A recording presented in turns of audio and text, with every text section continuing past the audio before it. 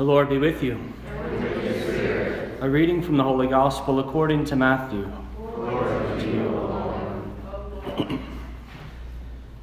Jesus said to the chief priests and the elders of the people, "Hear another parable. There was a landowner who planted a vineyard, put a hedge around it, dug a winepress in it, and built a tower. Then he leased it to tenants and went on a journey. When vintage time drew near, he sent his servants to the tenants to obtain his produce.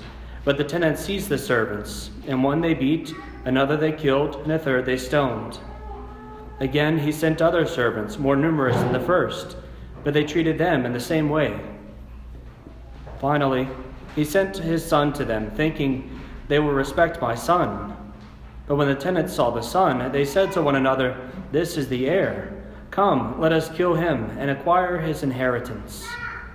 They seized him, threw him out of the vineyard, and killed him. What will the owner of the vineyard do to those tenants when he comes?" They answered him, "He will put those wretched men to a wretched death, and lease his vineyard to other tenants, who will give them the produce at the proper times." Jesus said to them, "Did you never read in the Scriptures, 'The stone that the builders rejected has become the cornerstone'? By the Lord has this been done, and it is wonderful in our eyes. Therefore I say to you, the kingdom of God will be taken away from you and given to a people that will produce its fruit." The Gospel of the Lord. Praise you, Lord.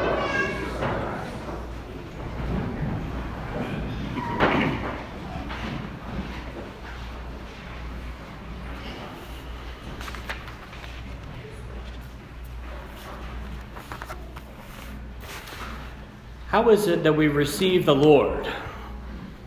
It's a question that ought to come to mind, which the Lord invites us to reflect upon this week, specifically in light of the readings that we just heard. Our first reading today is one of those great parables, one of those stories of old, of how the Lord God essentially comes and he does everything that he possibly can to make a vineyard that is fruitful. He goes and he sets the hedges, he gets the wine press ready, he gets the soil all prepared, he does everything possible. And when it comes harvest time, he gets wild grapes. Useless. And so because the ground was not willing to receive the gift of God and produce the fruits that were there, that should have been rightly put forth, he tears down the hedge, crushes everything, and leaves it to be whatever. He abandons it and walks away. In the gospel, we hear essentially the same story, but told from a different perspective by the Lord, who gives it a different touch with the same effect. The tenants are those who are the people of God. And the tenants, the people of Israel, the vineyard workers, are the ones who are supposed to go forth and to work the land and produce the fruits to give it to the owner. Whenever the owner sends his first round of people, the first three, they're beaten, they're stoned, and they're killed.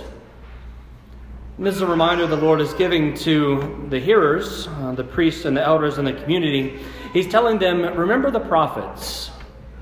The prophets that I sent of old that came to the people of Israel to be able to bring you back from your idolatry, to bring you back from worship of foreign gods, to bring you back to the worship of the true God. And how did you receive them? You beat them, you stoned them, and you killed them. But God didn't give up. He sent others, more numerous than the first. He sent various judges throughout the years to be able to be leaders of the people of Israel. He sent kings. Then he sent various other holy men and women to be able to call the people back to holiness, to call the people back to God. And all of them, they did the same thing. They beat them, they stoned them, they killed them. They refused to receive them. And then one day, the owner of the vineyard sends his only son, Jesus. And when Jesus is speaking this parable, he's foretelling what's going to happen to him. And he's saying, whenever the son came, they received him as well, and they brought him out of the vineyard, and they killed him on the spot, that they might be able to have his inheritance. And because of the wicked sin, because the tenants were of such wickedness, they too will be abandoned, completely crushed by the Lord. Because whenever the vineyard owner comes back and he finds those tenants having killed all of those servants of his and his only son, he will put them to a wretched death. And the people who should have been the recipients of the promise of God, who should have been the great heirs to the kingdom themselves, are abandoned by God because they refuse to produce the fruits. He says, if you won't receive me, that's on you. And he leaves them. And the promise is given to someone else. These are hard things to hear. You can understand why in the rage in their heart they wanted to kill Jesus on the spot, ultimately, ironically, fulfilling the parable.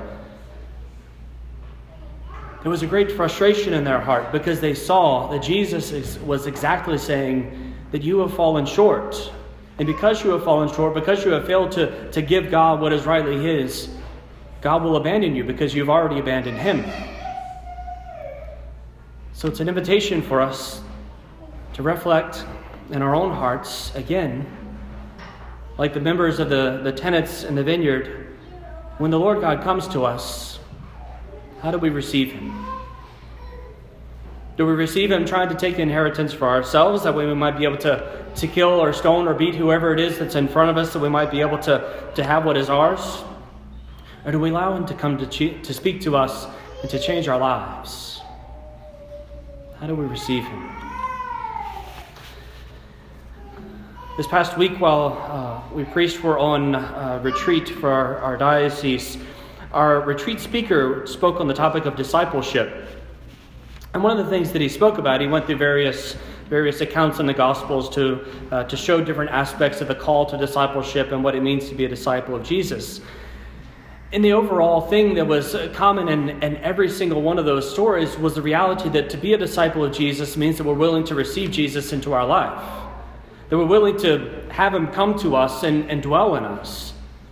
That we're willing to make space. Sometimes even being willing to set things aside. To be willing to leave things for the love of Jesus so we might be able to make space for Him there.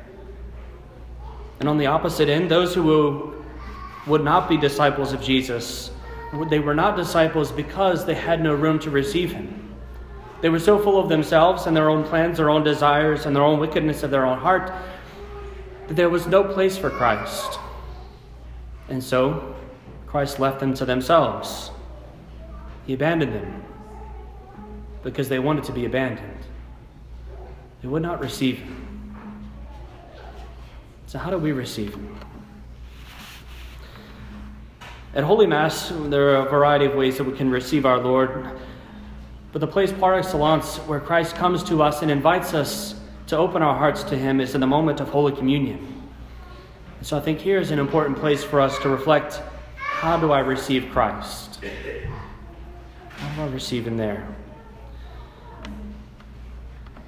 In past homilies, I've reflected on the exterior postures of the reception of Holy Communion, of the encouragement towards kneeling to receive communion and receiving on the tongue, the traditional postures of the church and reception of Holy Communion, but also to encourage that because it reminds us in our flesh that what we're doing is something different than everything else. That when we go to the bank, we don't go up to the teller's box and kneel at the front of it to wait to be waited on. And when we're at this grocery store, we don't walk up in the line and open our mouths to wait for someone to feed us. Neither do we stand at our home, unless we're little children. Neither do we sit at the dinner table and just go, and wait for someone to put something into our mouth. It simply doesn't work that way. I'm sure if any of us did that, our family around us look at us like, what are you doing? And rightly so, because that's not where it normally happens. But here in the moment of Holy Communion, it can.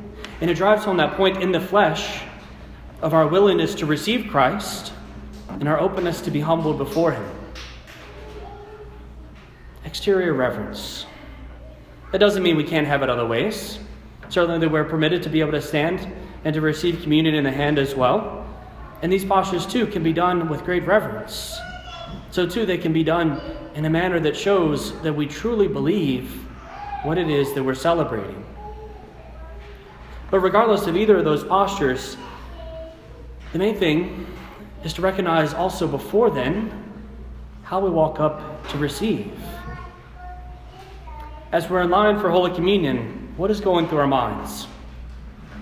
I know when I was younger, I would often be looking to see what was going on around me. When I was in the seminary, I'd be looking to see who was where or what was going on or these kinds of things. And it's a temptation for us as we come forward, as we're in the line coming forward for Holy Communion, if we're not right up in the front to start with, to be able to look and see who's who and see where's everybody sitting today. Usually we all sit in the same spot, so it's not a surprise. But to be able to see, who's wearing what, or maybe who's not here today and wonder where they are, these kinds of things. And to allow our minds to be kind of off a bit. So too, we can come with a certain disinterest in our bodies. In the same manner that we go to the bank and we just kind of stand in line casually waiting, or in the grocery store casually waiting, or any other place where there are lines, we can casually wait. But if we treat our posture walking up to Holy Communion the same as if we're walking up to the grocery line, then there's something missing.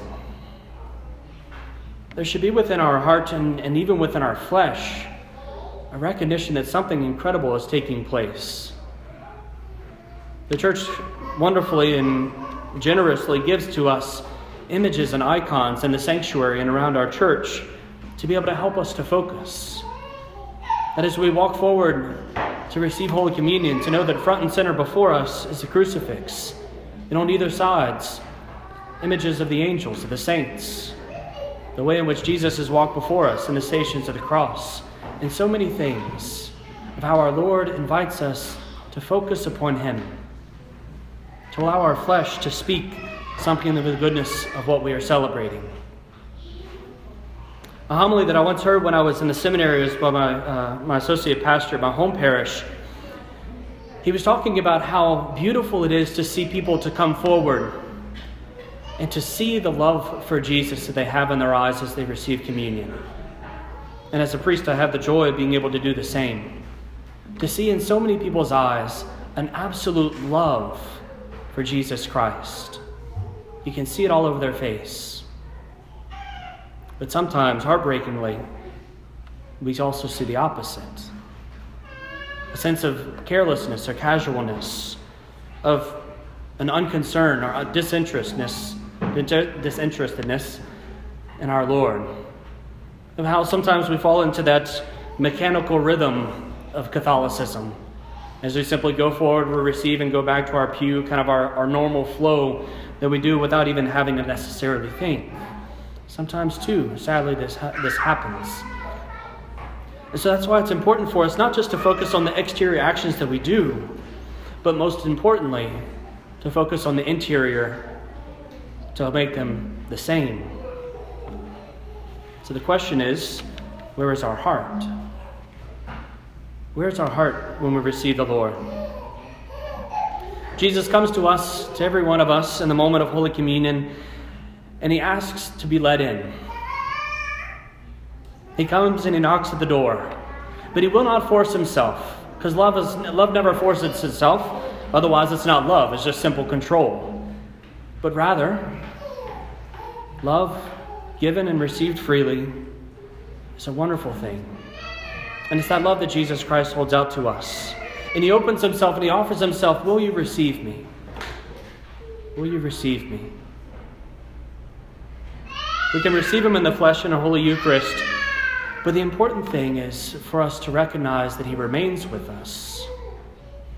Who among us would receive a guest at our home, have them come and knock on the door, would receive them, welcome them, seat them on the couch, and walk away and never speak to them for the rest of the day until they leave? That'd be a little rude, huh? Rather, wouldn't they come in, you'd invite them in, have them sit down, you get them some coffee or some water or something, maybe a little bite to eat if they're staying a while, these kinds of things, kind of visit with them and chat. And the same thing that the Lord desires of us in this moment. If we receive communion and simply go back to our pews and allow everything else to cloud into our mind, we essentially have received Jesus, set Him on the couch, and walked away. But if we sit there and remain with Him, what a gift. To celebrate and rest in the better part that Mary chose, when Martha was busy about so many things, and Mary simply sat at the feet of Jesus and listened. And we can experience the same, to come and to sit at the feet of Jesus and listen. But we simply have to receive him. Even if we don't have words, just simply to rest in his presence and know that he is there. A wonderful thing, to enjoy the sweet guest of our soul. And so as we come for Holy Communion today, the Lord comes and he knocks once again. May he find us welcoming to his presence. May he find us tenants who are not seeking for ourselves, but rather seeking only after him and to be able to give him what is rightly his, namely, all of ourselves. Let us open our hearts that there he might find fruitful ground, that many fruits might be able to be born from us by our yes that we give to him each and every single day, as we look forward to the day that he calls us to himself, to that great feast that is ours in heaven.